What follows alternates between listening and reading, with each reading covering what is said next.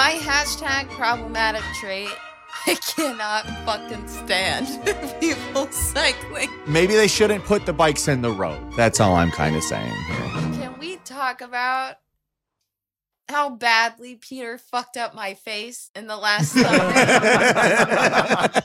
It was like a weird picture of you. Usually it was Peter, Uncanny Valley. The footage from that episode was a little blurry, and it didn't lend itself to making thumbnails, so I upscaled it, and it turned out a little Uncanny Valley. Usually Peter will say like, hey, look at the thumbnail I did before it goes up. And it's usually, of course, awesome. Like, Peter's great at making thumbnails, whatever. So, like, I really did not care.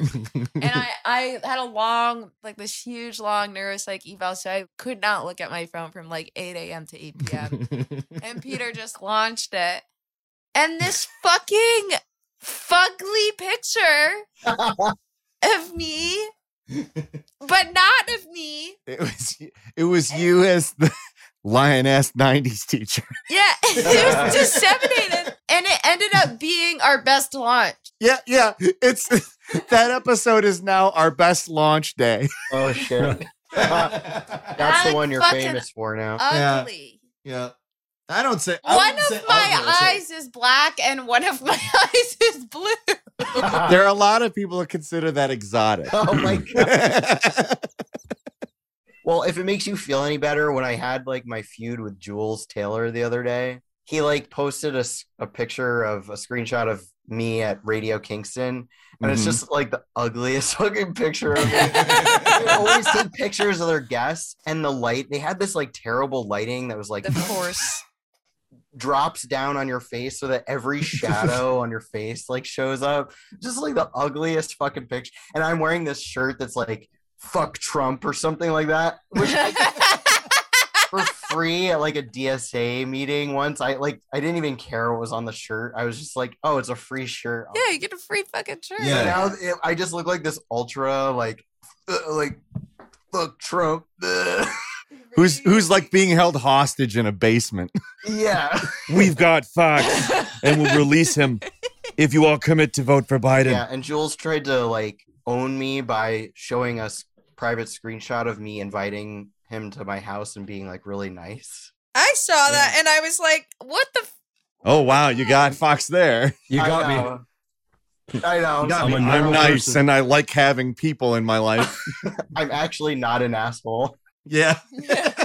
I mean, luckily, like, people gave Jules like 1 like for all that stuff. He got very few likes, but every time he goes viral, he always like drops the link to his podcast under. So he's like so thirsty. What's funny is that he goes viral and like his podcast doesn't get any bigger. I know. And here we are thriving, even with an ugly face to the name. I at first asked Peter to change it, and then I was like, "Yeah, I'll change it." I brought it up a second time. No, you brought it up about 34 more times. Well, the second time you said I'm not changing it. Well, I guess we're at a tighten your buttholes. It's time for a packed moment.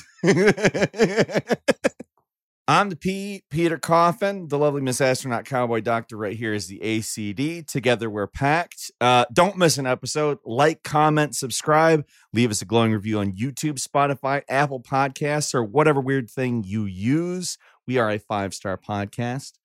Fox, can you bang on the... Bang! I'm a 5-star man. Join our Discord. Let's redo that. That could have been better. Join our Discord. We hang out there all the time. We chat.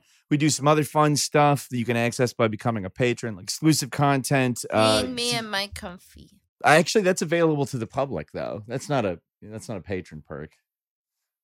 Anyway, true. so help us keep the lights on by becoming a patron at patreon.com/PactPod. We have got fantastic Pact merch available too at our website, pactpod.com. Finally, tell your friends we rely so big on word of mouth. We stream 7 p.m. Eastern every Sunday. Thanks a lot for tuning in. Fox and Alex of Space Commune with us today. So, we single-handedly defeated degrowth last year. Mm-hmm. But you never actually kill degrowth because it can continue to get smaller and smaller and still exist. That's kind of the point. We did defeat degrowth last year in a battle, but that is not the war. You see, It's so dramatic. as it turns out, a new challenger has arrived. And he's in pog form now. Pog form. I just read a New York Times like review of it. I mean, it's going to be a big thing. Is it? Is it? It's exciting. It didn't Yeah. seem like. All right. Yeah, maybe. I swear to God. I mean, it's, So I get to say Uno Boomer for Uno like 3 Boomer? weeks. Here, you have like a fetish for mispronouncing words, don't you? I do, yeah. Yeah, one time Peter spelled Unabomber wrong. I spelled it with an I, Unibomber. Unibomber. Unibomber. Unibomber. Unibomber. Unibrower. Unibrower. It's like it's an article of clothing or something. The Post Left got very angry at me. They acted like because I misspelled Unabomber that I didn't know anything. So I started misspelling it much more wrong on purpose. I like that, Uno Boomer. That's like their god. They love Ted. I Kaye. know. They absolutely fucking love that guy. What the fuck is that? Why? There's a new film to explain such things to us. Let's watch the trailer.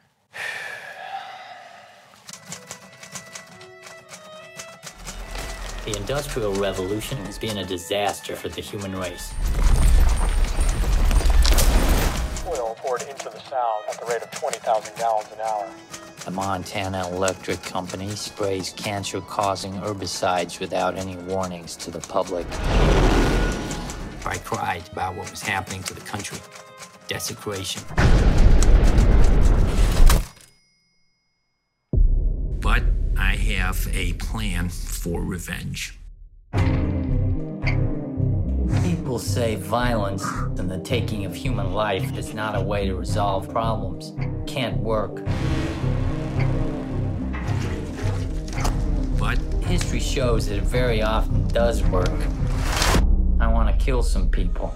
We have breaking news. It's been more than 5 days since the Unabomber threatened to blow up an airliner flying in or out of Los Angeles. God damn it! Fucking cocksucker, man!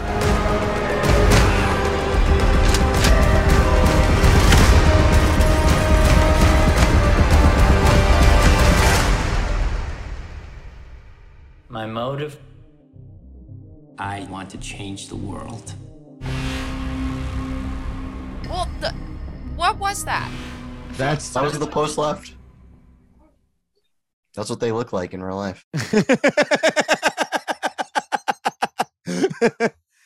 So that was the trailer for an Uno Boomer biopic. Yeah. It's Walk the Line for the Uno Boomer.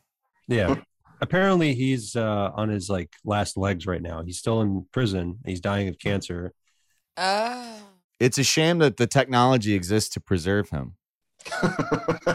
So they're Yeah, right? capitalizing on this weird Uno Boomer fan base. Connect that to degrowth for me. Well, Ted Kaye, his whole deal is like the libertarian version of degrowth. His manifesto, he got printed in the Washington Post because he promised to stop killing people if they printed his manifesto in 1995. That's like, apparently that's the big climax of the movie, is that, you know, that's the only time he smiles. is Spoilers. when they print his manifesto. But it's this critique of modernity in all its forms, and this violent manifestation of, you know, the environmental movement of the 70s and 80s. Mm-hmm. He became someone who like took it all to the extreme. And this movie is both like you know, they paint him as an incel in the movie, and that's why he got violent, but also they say, well, he's one of the few people that actually did something. And now in 2022, you know, everything's so bad with technology, and it's the reason why everything's bad. And So- he was kind of right. So what you're saying is that this movie is what they were saying the Joker was. Yeah. Yeah. Yeah, he is kind of Joker-fied. I think Yes. I don't know if it's confirmed whether or not he was actually tested. He was like an MK Ultra test subject or something like, Oh. you know, CIA. That's what they like, say. Yeah. Yeah, so he's a brilliant guy who went to Uh-huh. Harvard and shit. He's like a beautiful mind kind of guy. It almost seems like in reading the reviews of this, I haven't watched it yet, but it sounds like the movie is like most critical of him when he's being disrespectful to women. not the mailing bombs to people part. So it's not the Joker. Yeah. They make space for his white male rage, Yeah. but they don't center it as. They make space for it, but they don't center it. You guys are laughing, but I think I'm like accurately describing how. It's probably true. I think that's actually what they wanted. He's like a hero to these people because he's like the ultimate anarcho-primitivist. Mm-hmm. He's a hero to post-left degrowthers. Is that what you're saying? Yeah, he's popular with Especially the post-left, like Yeah. homesteading.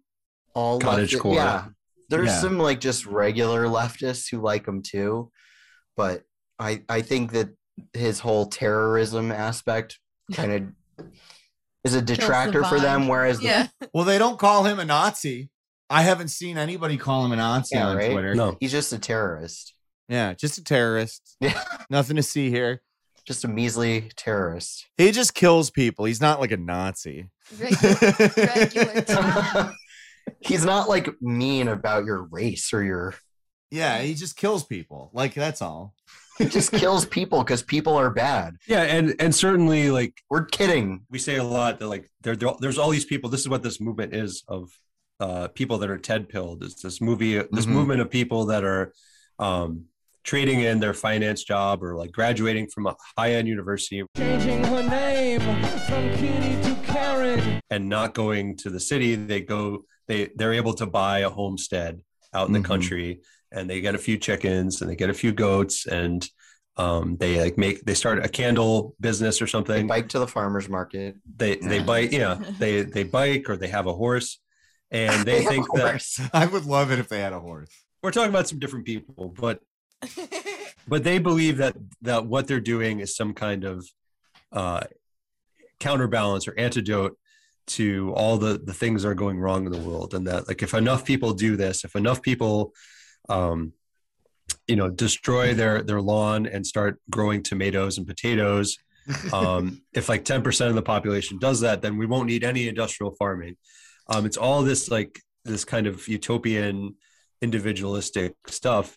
And Ted Kaczynski was a terrorist, and that's why I'm glad people aren't like continuing to do that, but it's led to this movement that is kind of like reaching ahead right now, and that's why this movie is coming out at like a very interesting time. Well, one of the things that I see people say when they're talking about him is, at least he did something. Like, it may not have been the right thing, but he did do something, The Azov Battalion also did something. Yeah, exactly.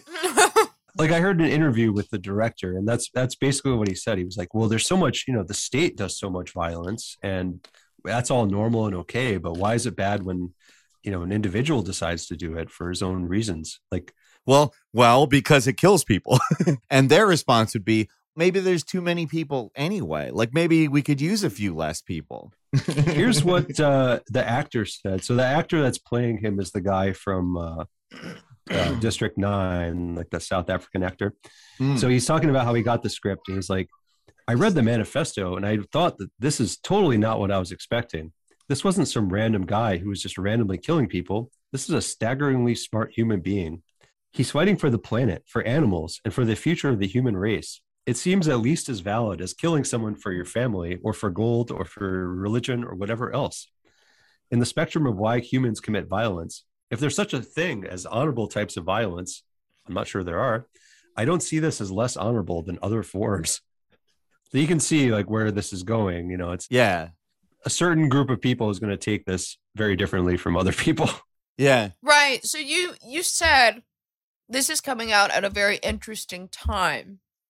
Tell us kind of what you mean by that and how degrowth advocacy has developed and changed and where it is now. It's kind of multi-pronged, but like there's a back to the land movement that believe that all of society's problems are because, we know too many people, we have access to too much stuff on our phone, and like we're all addicted to technology.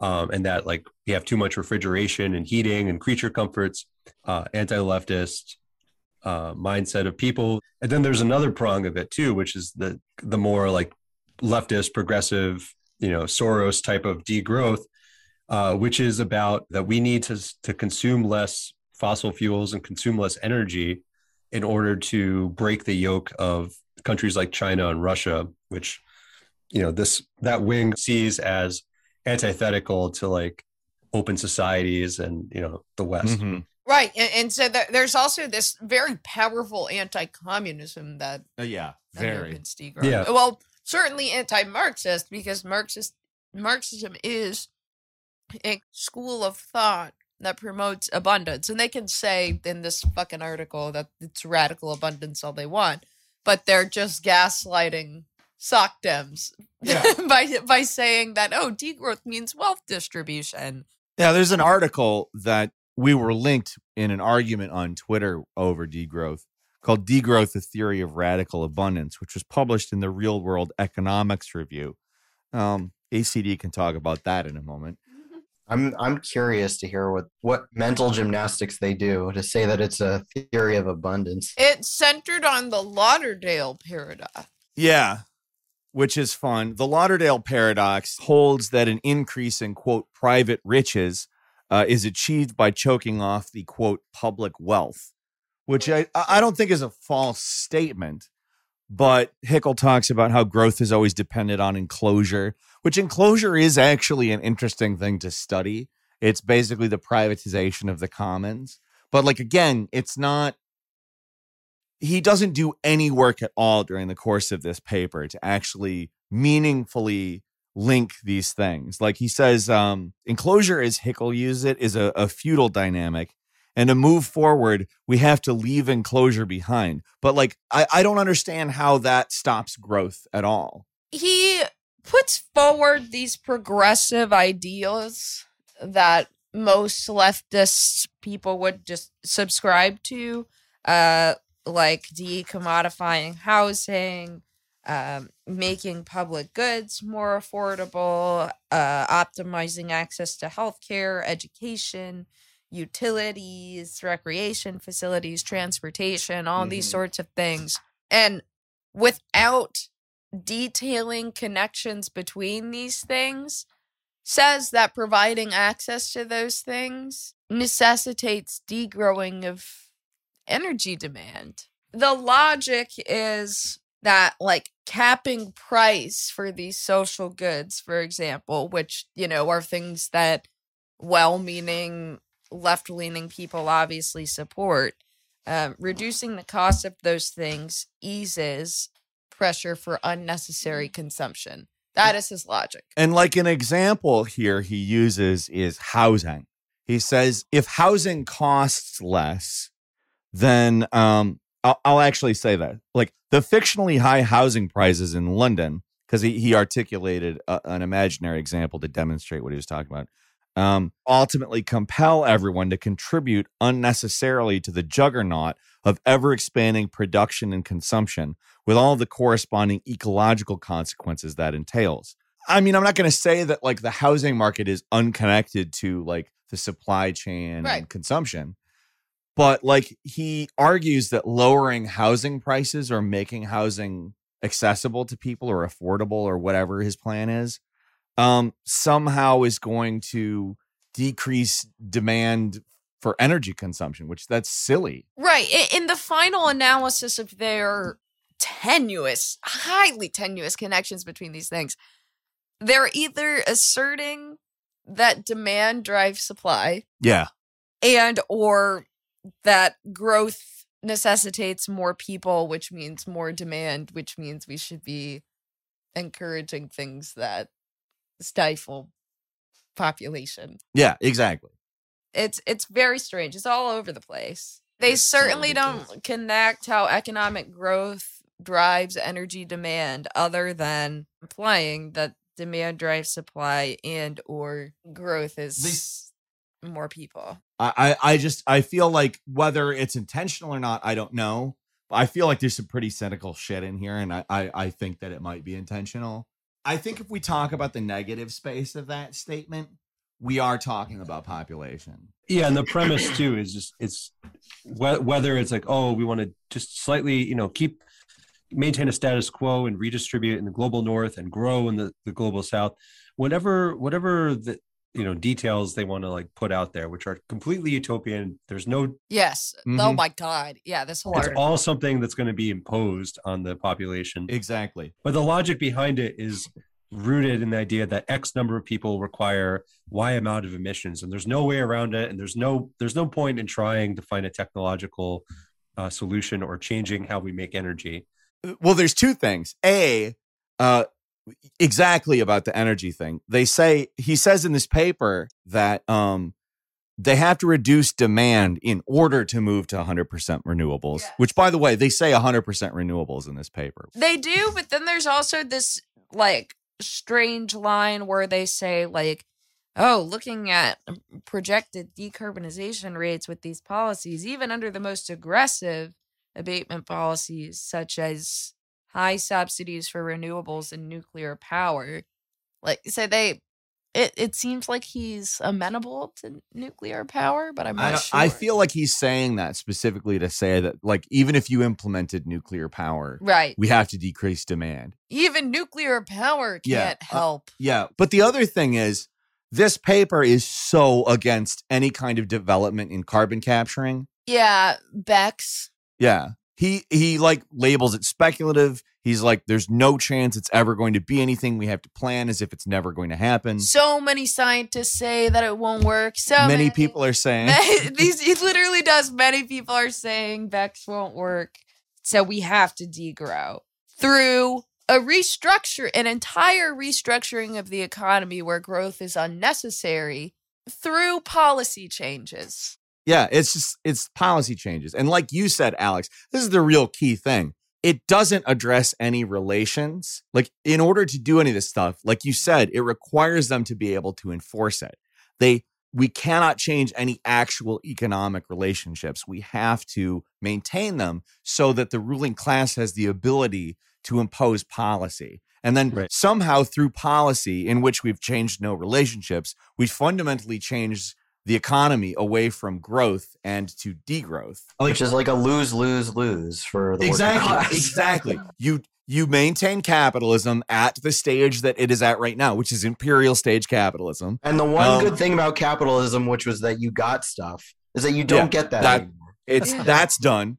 You're not gonna own anything, and you're gonna love it. Which was a necessary condition from a Marxist perspective to be able to have a socialist and communist society. Well, yeah. And the other thing is the socialization of production is like the big fucking incredible accomplishment of capitalism. But these people view that as like a problem. Like, this socialization of production, this accomplishment, frankly, is symbolic of creation of more stuff to consume and therefore a higher GDP.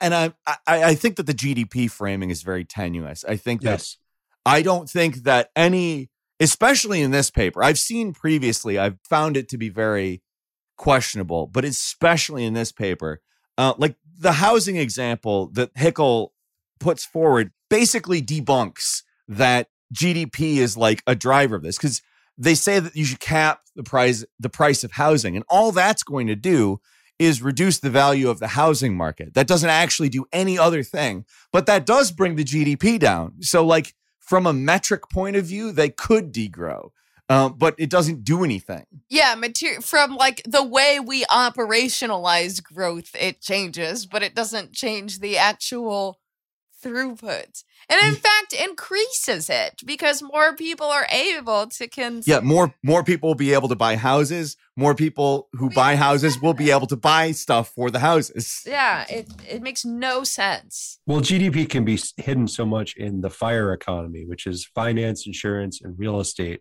which don't refer to building things that make people's lives better, like building infrastructure. The FIRE economy is like a New York economy where it's like it's all just made up computer transactions that say that the value of the buildings being sold is double compared to the previous year. It has nothing to do with building things in the material world that make people's lives better.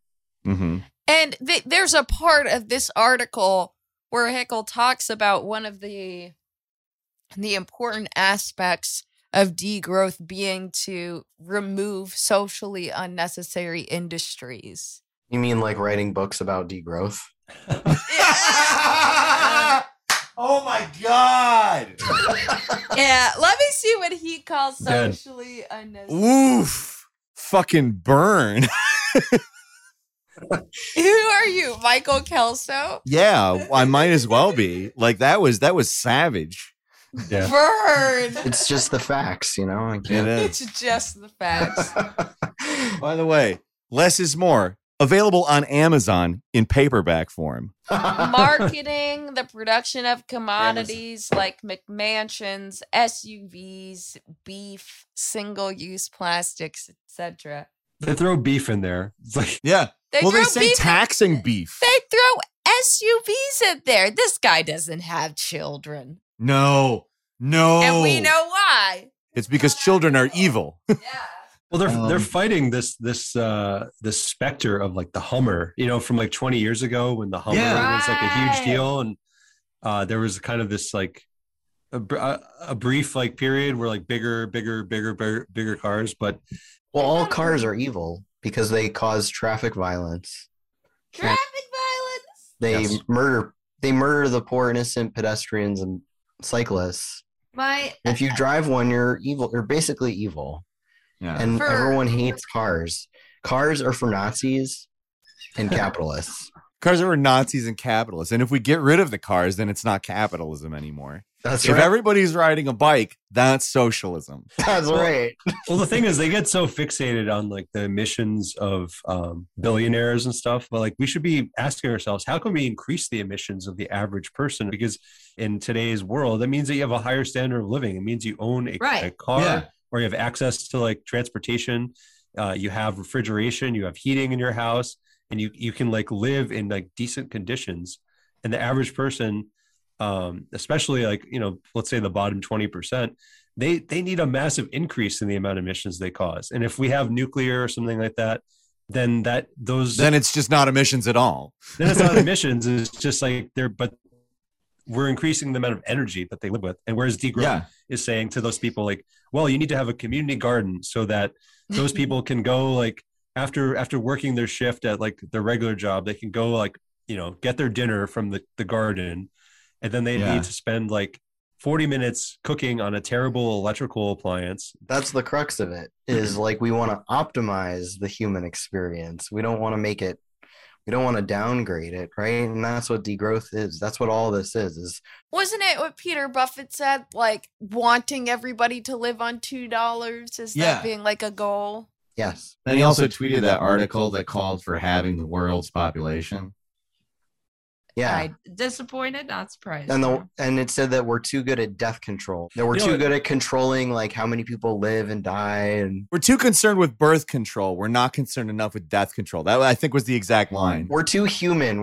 We need to be more like animals and just kind of die off sometimes Yeah. What You know, the fuck? and just be subject to nature You know, and they be need one with Mother Earth and Gaia.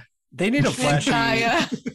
They gotta get like a flashy showman to start selling this stuff. Like, remember how Herman Cain had like the 999 thing? You know, Yeah. what they need like someone to say, we need 0.5, 0.5, 0.5. We need everything in half. Energy, number of people, number of cars, like They everything already in half. that They already do that though. They already do Yeah, it's- all kinds of numbers and stuff. Like people say they're like PPI number or something, how much carbon was on the planet when they were born or something. Yeah, but Mhm, mhm. it's not flashy enough. It needs to be we need like a catchy degrowth propagandist. We're not trying to help them, Alex. Yeah. That's my advice to them, is that they're not doing a good job. No, I agree. And the thing is every time they start building up steam, they shoot themselves in their foot because they say something stupid and reveal the whole project. Influencers will hop on it soon, I think, if they haven't already. Well, the Rosa Luxemburg thing, they just put out a video. Degrowth, a care-based economy, meaning we produce in accordance with ecological limits and divide it up to fulfill everyone's needs. To think of work that does not inherently require consumption or mass production and instead sustains life. Teaching children how to read, restoring acres of soil, helping people heal from trauma. These are all degrowth. A society that defines productivity and labor not by profit, but by time dedicated to oneself. It's more than possible. It's necessary. Degrowth is a movement to unlearn the dominant ideology of infinite growth that has been ingrained in every aspect of our individual and collective lives. What the fuck are we talking about? All these orgs. We're getting to inside baseball right now. Yeah. Yeah. Insider baseball. Let's pull it back to like what we opened this talking about, which was the Ted Kaczynski movie, because that's like the right wing rebranding of this stuff. And then you have this like nerdy, wonky Ezra Klein like degrowth stuff. But then we those are like the two wings of it. But really, what's happening? Genders. Yeah, those are the two. And then the like the they them version of it is like the top down the top down hegemony, which is imposing a version of degrowth on all of us by like lowering our living standards and saying that like there's too many of us. Exactly. I think Peter's one of the reasons Peter's laughing so hard is because we did last week we did our Global Respect Act thing. Yeah. And that brought up the moment where Joe Biden was asked how many genders there were. Yeah. And he just goes, 3. Oh my God. How many genders are there? 3. And then he just bolts. I think he actually said at least 3. Yeah, but it's apparently, funnier. but it's so funny to funnier just our think way. of him saying 3. It's 3. Bye. And more I think let's maybe start talking about the car thing, just because that Well, you mean that they're moving from this degrowth rhetoric to these various different types of rhetoric that sort of such as like Alex articulated, the sort of left version and the post-left / right version. There's a few different tracks of rhetoric. Like there's the right to repair for one. Yeah. There's cars kill. car violence. So my question here, could you guys identify the like probably ones that you consider the most prominent right now, and then how they link back to degrowth? Yeah. Well, those are like huge, right? Is the car culture one, which usually pairs with the YIMBY. I was going to ask about that. Can you talk a little on that? Because I have this friend. He said something about YIMBY the other day. Well, YIMBYs are really fucking annoying. That's it. To start. And They're probably worse than the NIMBYs because it's NIMBY stands for not in my backyard, and then YIMBY is yes in my backyard. And YIMBY was sort of a reaction to the NIMBY movement. And NIMBY is usually more conservative people who say, oh, we don't want public housing and built in my backyard because we don't want these like poor hoodlums, riffraff. crack addicts. Yeah, the riffraff. Yeah, in our backyard. And so that's like this anti-development stance. And then in reaction, you have these like, it's a lot of like young urbanist types. Kids who graduated, college in the last 15 years or so. yeah, it's definitely my friend. And really into development. And that's the solution to everything. And obviously, like people like us know that you can't boil it down to you either have to just build, all building is good or no building is good. It really depends on the circumstance. Who owns? It depends on the ownership of who is owning these buildings, who is benefiting from it. Is YIMBY an anti-degrowth position, though? Because my friend seems like a degrowther also. There's probably a mix of people who would say, yes, I'm a degrowther, and no, I'm not a degrowther. I think like the James Medlock type are probably consider themselves anti-degrowth because they think they want to build more and more. And he tried to frame me as a degrowth person because I remember that. I was pointing out how people were opposed to solar panels, being built in the Mojave Desert. Or these bike lane people will say like, no, bike lanes are growth. We want more good things for the people who live here. And that's a pro-growth stance, they say. My argument is always that bike lanes, they're nice to have. It's very hard to argue against them because they're great. If you have a bike and you want to, you say, fuck, I want to go on my bike today and ride my bike. I want to go bother all the people driving their cars. My hashtag problematic trait I cannot fucking stand people cycling in the road. To be fair, like biking is fun. It enjoy is. biking. Maybe they shouldn't put the bikes in the road. That's all I'm kind of saying. Right. It's a nice way to get around if you have the time and the energy. If you don't have a job. Yeah, if you don't have a job. A lot of people like need a car, like elderly people, disabled people, children, groceries. No, you just need that $6,500 motorized bike with the storage unit on it. What the Right. fuck is that thing?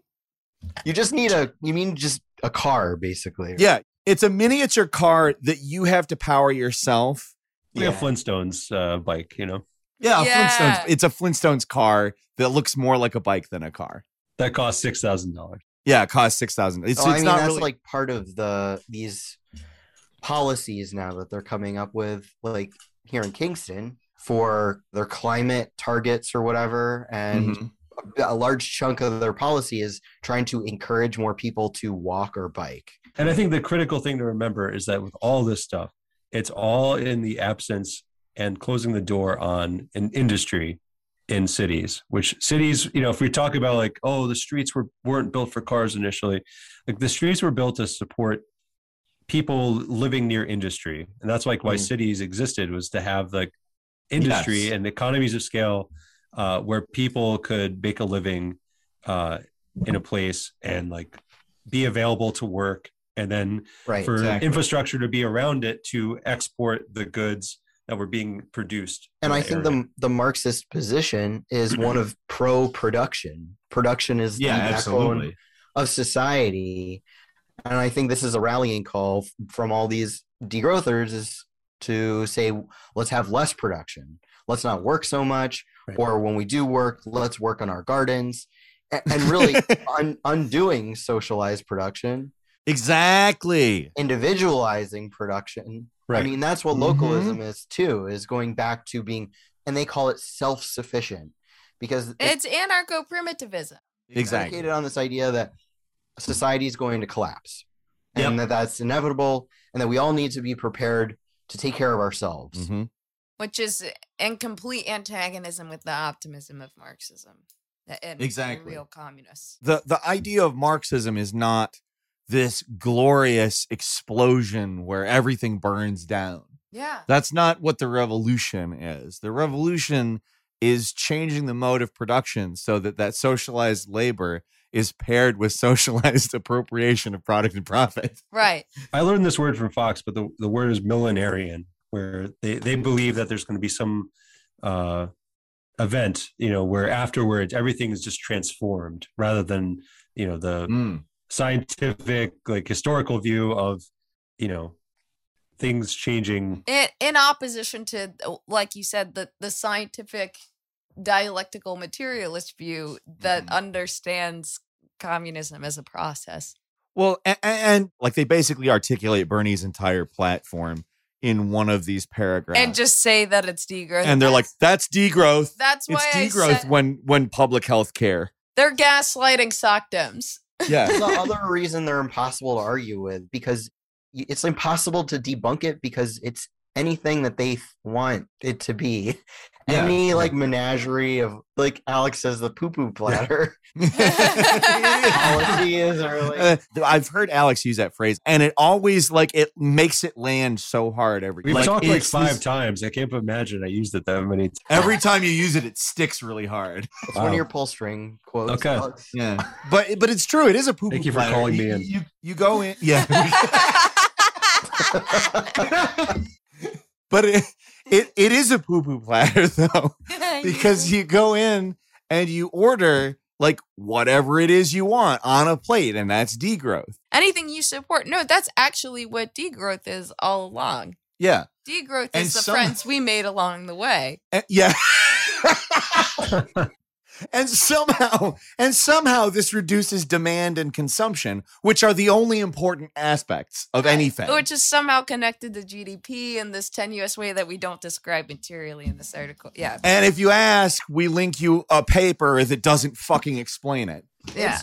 It's just the overpopulation argument. It is. Yeah. That's all it is. Yeah. You know, and I think I'll sound millenarian, but they're priming people for an event in the future where push is going to come to shove, and it's not going to be the degrowth that these people are talking about, but but the ideological basis of it will be close enough where these people are going to get in line and they're going to be the vicious enforcers of it. Absolutely. And because I feel like this is what's happening with Ukraine is like, it was so visceral the way that these people have been like Pavlovian, the American liberal who watches CNN and MSNBC and NPR. They've been primed for years, like Moscow Mitch, Trump, Putin, Trump sucks Putin's dick all the time. They snapped and they said some like code word on TV, and everyone now is like in lockstep about this thing. And I think that's what's going to happen. Exactly. That's what they want to do with degrowth, is that they want to condition us and normalize what they're going to do with that. And I think that's what pro-growth people are fighting against, and like anti-Malthusians are fighting against. Yeah. And I think you pretty much nail it there with this. This is something I've tried to articulate a lot of times. The way that these people push degrowth, they push it in this way that it can be anything. And then the people who get rallied behind are like, well, I'm not for the capitalist degrowth. I'm for the socialist degrowth, the one with public health care and, blah, blah, blah. And it's like, well, here's the thing. Nowhere in the program are the actual economic relations addressed. And therefore, the ruling class remains. So whatever they say degrowth is what degrowth is. And they might not be saying exactly what it is right now, but when they decide to activate degrowth, that's when they're going to be like, this is degrowth, this is what we're doing, enjoy the austerity for the next 10 years. Yeah, exactly. Yeah, and there's so many ways you can get to that. And like for Fox and me, like living where a billionaire's son is doing his own like micro local version of degrowth, like we can see it so clearly that it doesn't address the economic relations. It's reliant on people from above imposing the conditions on the people below, and it has no safeguards for the people that live in that place where the degrowth is happening. So if you happen to live in a nice like area of degrowth, well-resourced people can move in, and there's no protection for like the people that live there. So, from an external viewpoint, that this is not a program that is aspirational for anybody, and therefore it cannot win. It cannot win. it cannot build. You cannot build a degrowth movement that will actually win. It's only something that can be like incepted into lots of people, and people might do like, oh, I'm going to live off the grid and do this and that. Or other people are like, oh, that'd be so awesome if that was like that. But it's never going to actually win from like a majority of people demanding it. It's only going to be imposed. Well, yeah. And what you articulated right there, I think, is an interesting part of it. It's sort of a negative program, no matter what it is. Like it even is in the name. It's degrowth. It's negative growth. But in it being a negative program, it should have been obvious from the very beginning that the post-left was going to get into it. Right. Because they're literally a negative movement. They're the anti-left. And that swings back to Ted Kaczynski, the original anti-leftist. An interesting set of points really there, though, is who owns the class character, how it's imposed. I kind of feel like what's going on in Kingston is almost a test for how to impose this worldwide in some ways. Like it's like a mini imperialism.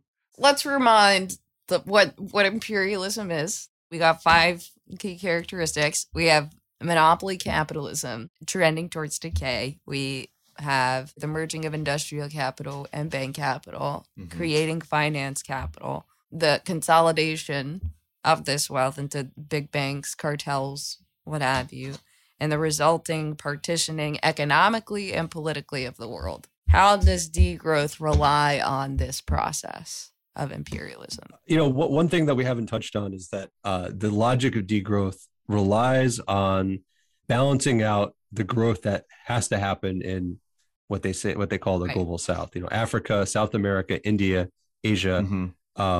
These places where like billions of people don't have basic infrastructure needed for life. People who need more emissions. Right. People who desperately need to increase their carbon footprint to live.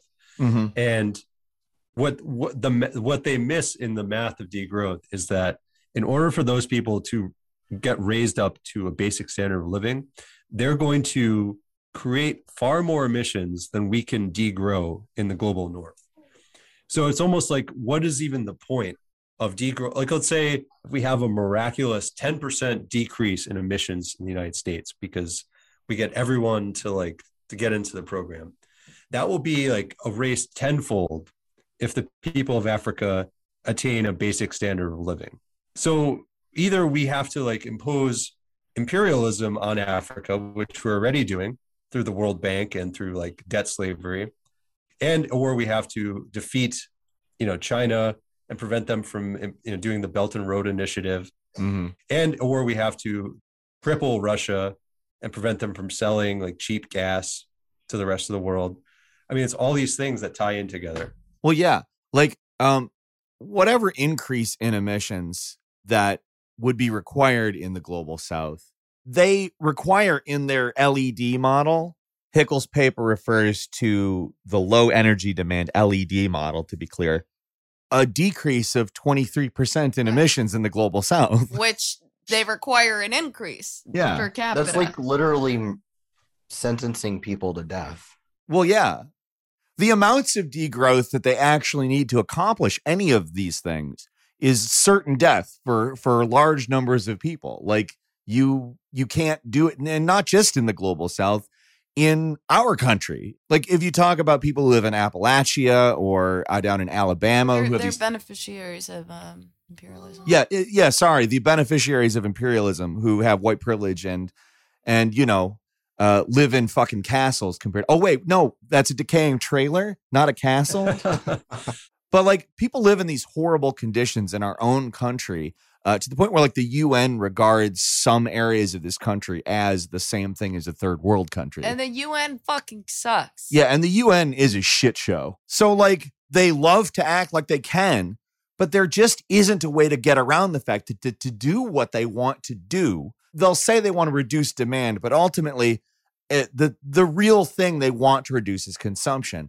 And you can't do that without reducing the number of people. You can't. There's just not a way to do it. You can't make these people who live in, like I said, decaying trailers eat 1/3 of what they're already eating. Like, you're going to kill them. And so with that in mind, I guess where we can kind of summarize for our viewer is what is the alternative solution to climate crisis? Nuclear. I mean, nuclear energy is like perfect. It goes perfectly with Marxism. It's abundant. It's cheap.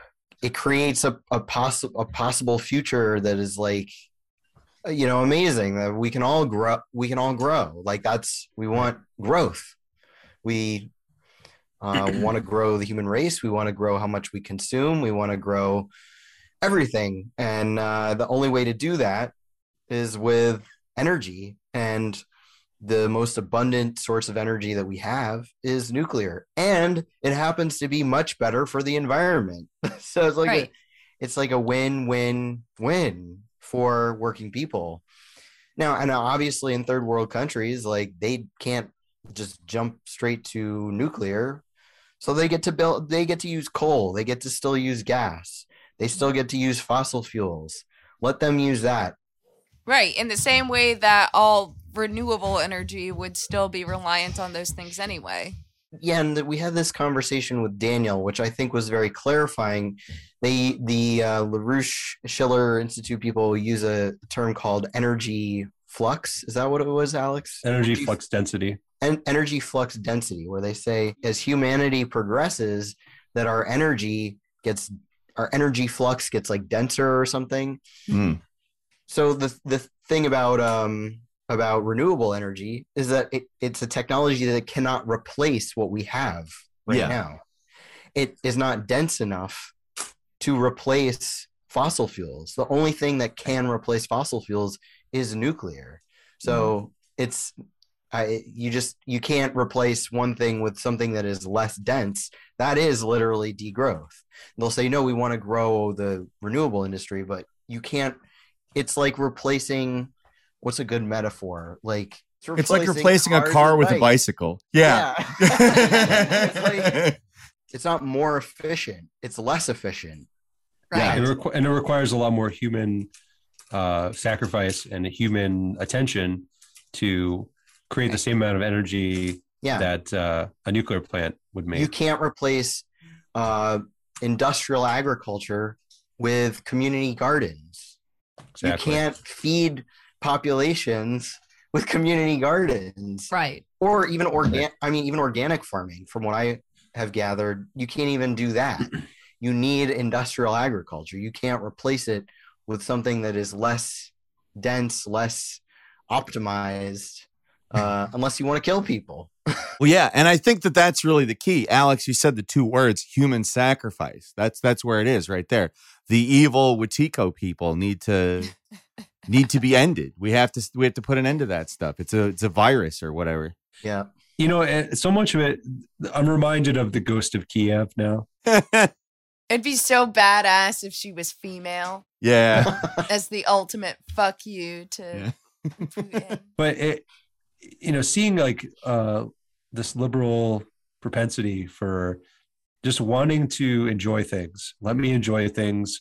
It's still real Just to me. give me Damn this. it. Even after it's been disproven. I remember, it's so funny. Sorry to interrupt you, Alex, but I remember a few years ago, my friend that I was talking about, and I've talked about this in another episode, who has this degrowth consumptionist activism ideology. I'm vegetarian for this reason. I bike and walk everywhere. Right. We've got to do this. The globe is in crisis. I need to consume right. I need to shop at Whole Foods, this kind of thing.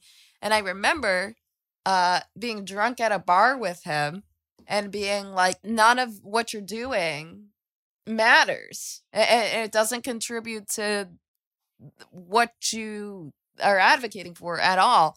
And I remember him just saying, Miss ACD, just let me have this. Yeah. And that's where it ended. And I said, okay. It's a personal religion for people. And they're like paying penance to, and I get it. I was a vegetarian for 10 years. I like backyard chickens. I like all that shit. It's fun. It feels good. But it really is just like. It's for you. And it's okay that it's for you. It's not terrible that it's for you. You just have to accept that it is for you. It is not you making a change in the world. Like, I don't want people not to be vegan. If they want to be vegan, like, it's their body. Like, they can do that. That's fine. I want that. I want them to be able to choose that. Their body, their choice. Yeah, exactly. Their body, their choice. That's 100% what I'm talking about. Like, I think I take bodily autonomy seriously as a Marxist.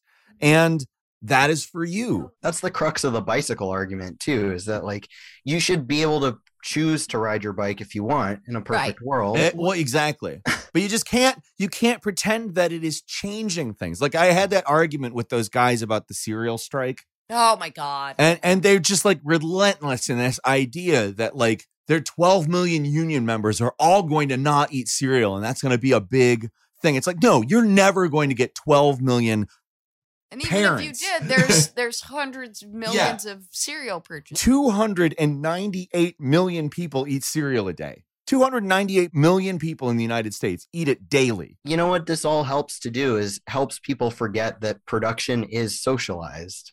Yes, yeah, exactly. That's what people need to remember, that we are already a socialized society. In terms of production. Yes. And that fucking rules, and we're good at it, and it's awesome, and we should continue to do it.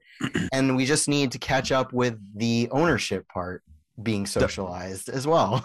Yeah, and the thing is, and I'm not going to say that it just is naturally going to happen, but I think that if we were to spend more time actually caring about how people were living and the appropriation of the product and profit, those two things, like the ownership and then the quality of life, I think that would lead us towards industries that weren't polluting and weren't putting tons of carbon into the air, and because nobody likes that stuff. Nobody is like, I fucking love pollution, man. I'm sure there's somebody out there. I'm not going to say there's nobody out there, but like, they don't matter.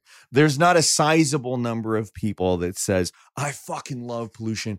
So if you go just by simple, like if the proletariat becomes the owning class, and we're a proletarian state that is functioning as a real democracy, because you can't have a real democracy in a bourgeois state. You have a bourgeois democracy. If you're operating from that position, then you have a bunch of people who essentially have more or less equal amounts of power and agency within quote unquote industry, or whatever we call whatever replaces that, who all have the same interest, which is not having an environment that sucks ass. Right. I feel like it's such a simple way of looking at it. Like, you're addressing this through trying to restrict people from like doing basic things. It's not like you're trying to restrict them from excesses. You're trying to restrict them. A lot of these people are barely getting by and barely have anything as it is. More people are having trouble eating than not. And the idea that this country needs to cut back because we're just consuming too much, to me, it represents how far they're willing to go to preserve the ownership dynamic and class, because they do not want to look at it like Jeff Bezos owns more, causes more pollution, centralizes all of this industry around one person, and retains all that profit, so is incentivized to continue that situation. They don't think about that. They're just like, well, that guy still needs to do that, but instead we need to redistribute that. And it's, again, this nebulous prospect of restructuring the entire economy through policy change. Yeah, that is the most absurd thing, because again, policy changes outright. It shouts, there's going to be a ruling class. We're going to impose policy on you. It's our choice. It's not your choice. It's a policy. You have to follow the policy because we put forward the policy. You know what degrowth reminds me of is that classic thing that like your mom would say to you to make you eat all your food, like starving children in Africa. Fuck yeah. And it's like, if I don't eat this food, it's not like it gets sent to Africa. No, exactly. If I degrow my consumption, it's not like it's sent to Africa. Like, well, yeah. And the imperialism and ownership dynamic of capitalism, it ensures that everything going on in Africa right now, which is the expropriation of their resources, the undervalue of their labor, in a lot of cases, slavery, human trafficking, lots of terrible shit. That stuff is going to continue. And it's not going to get better there, because the trend that all industry will take is that of quote unquote degrowing. Like, okay, so you still have the same people at the top who are incentivized to do everything they can to stay at the top. So they're still incentivized to continue to exploit third world country labor and resources. So you perpetuate all of the problems. So in that way, it also, because it doesn't address the fundamental contradiction of capitalism or any of the economic relationships, because it works so hard to maintain that, again, it relies on imperialism, because in order to enforce this, we need a ruling class. And in order to have a ruling class, we have to have imperialism. You know, something sick too is that a lot of this degrowth stuff relies on looking at impoverished people in Africa and South America and saying that they're living a purer version of life. Because they're in poverty. Poverty is beautiful, right? Yeah. But then if you look at, you know, people that are winning elections in places like Africa and South America, they are talking about growth, and they're talking about, like, for example, the president of Nigeria said that, you know, renewable energy is not sufficient to raise their standard of living. Or the president of Uganda the president of Uganda said that renewable energy is robbing them of their land.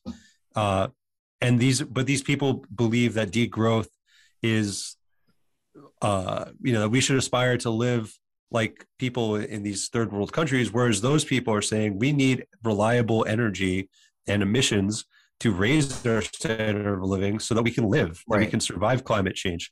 And it's really sickening how like these people get written off as like noble savages.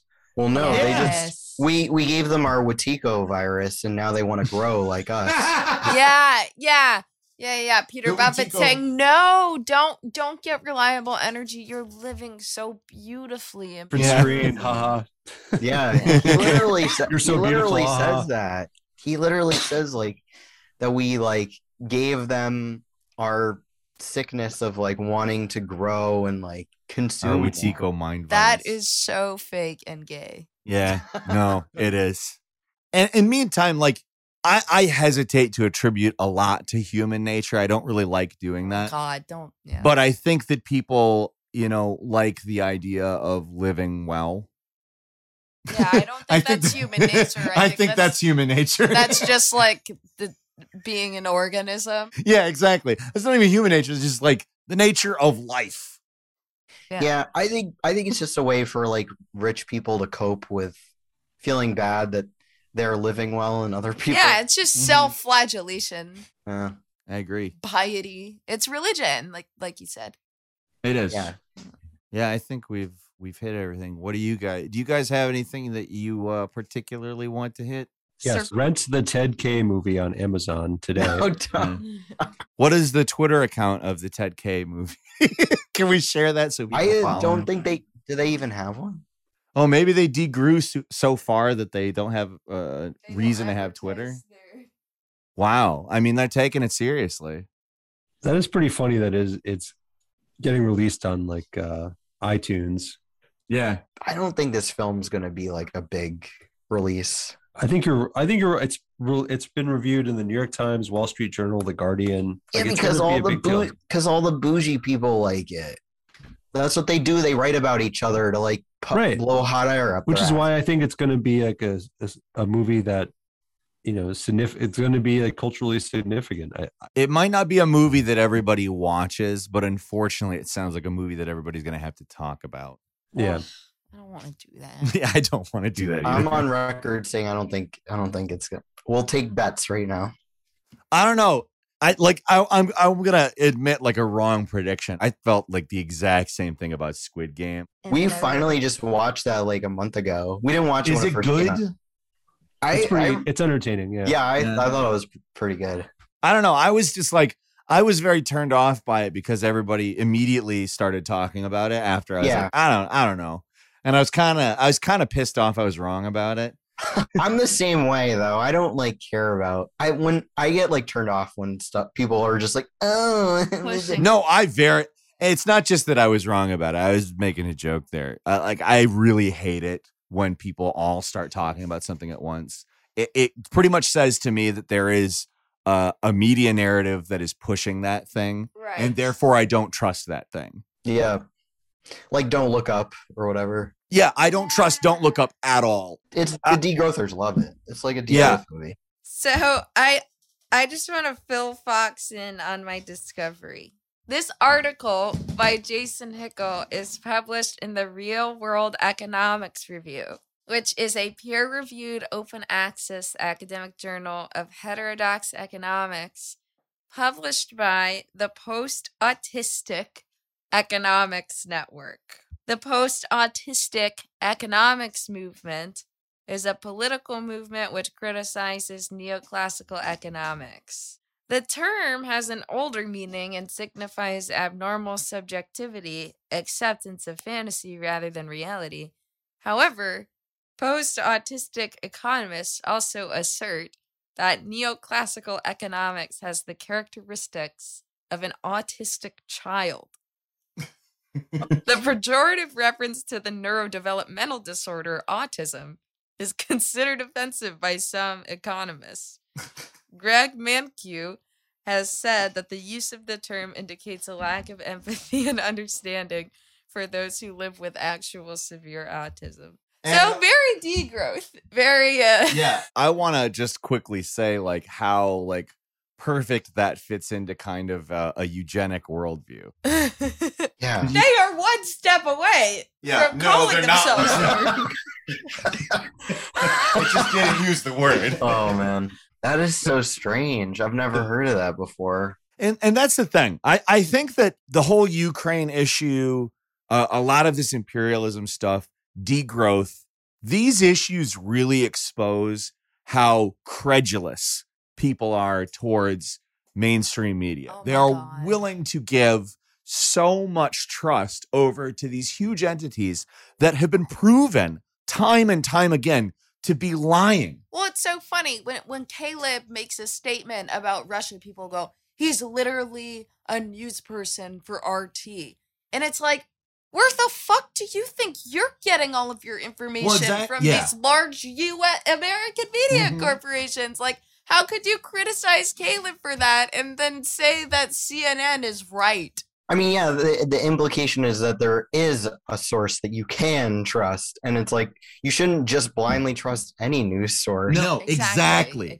Everybody follow Fox and Alex on Twitter. We'll have their individual Twitters in the show notes, as well as at Space Commune for their podcast. Listen to it. It's very good. Like, go back through the episodes as well, because like the episodes that you guys have done, and for a little summary of all that, they can check out Marxism and Energy. That does a great, that is a good fucking film. Thank you. Thank you guys again. And that's it for Packed. Thanks again for watching or listening. I'm Peter. This is Miss Astronaut Cowboy Doctor. To help us out, click like, follow, subscribe, join our Discord, leave us 5-star reviews on Apple Podcasts and Spotify. To support us, become a patron at patreon.com/PackPod. That's PACDPOD. Thanks so much. Come back next week.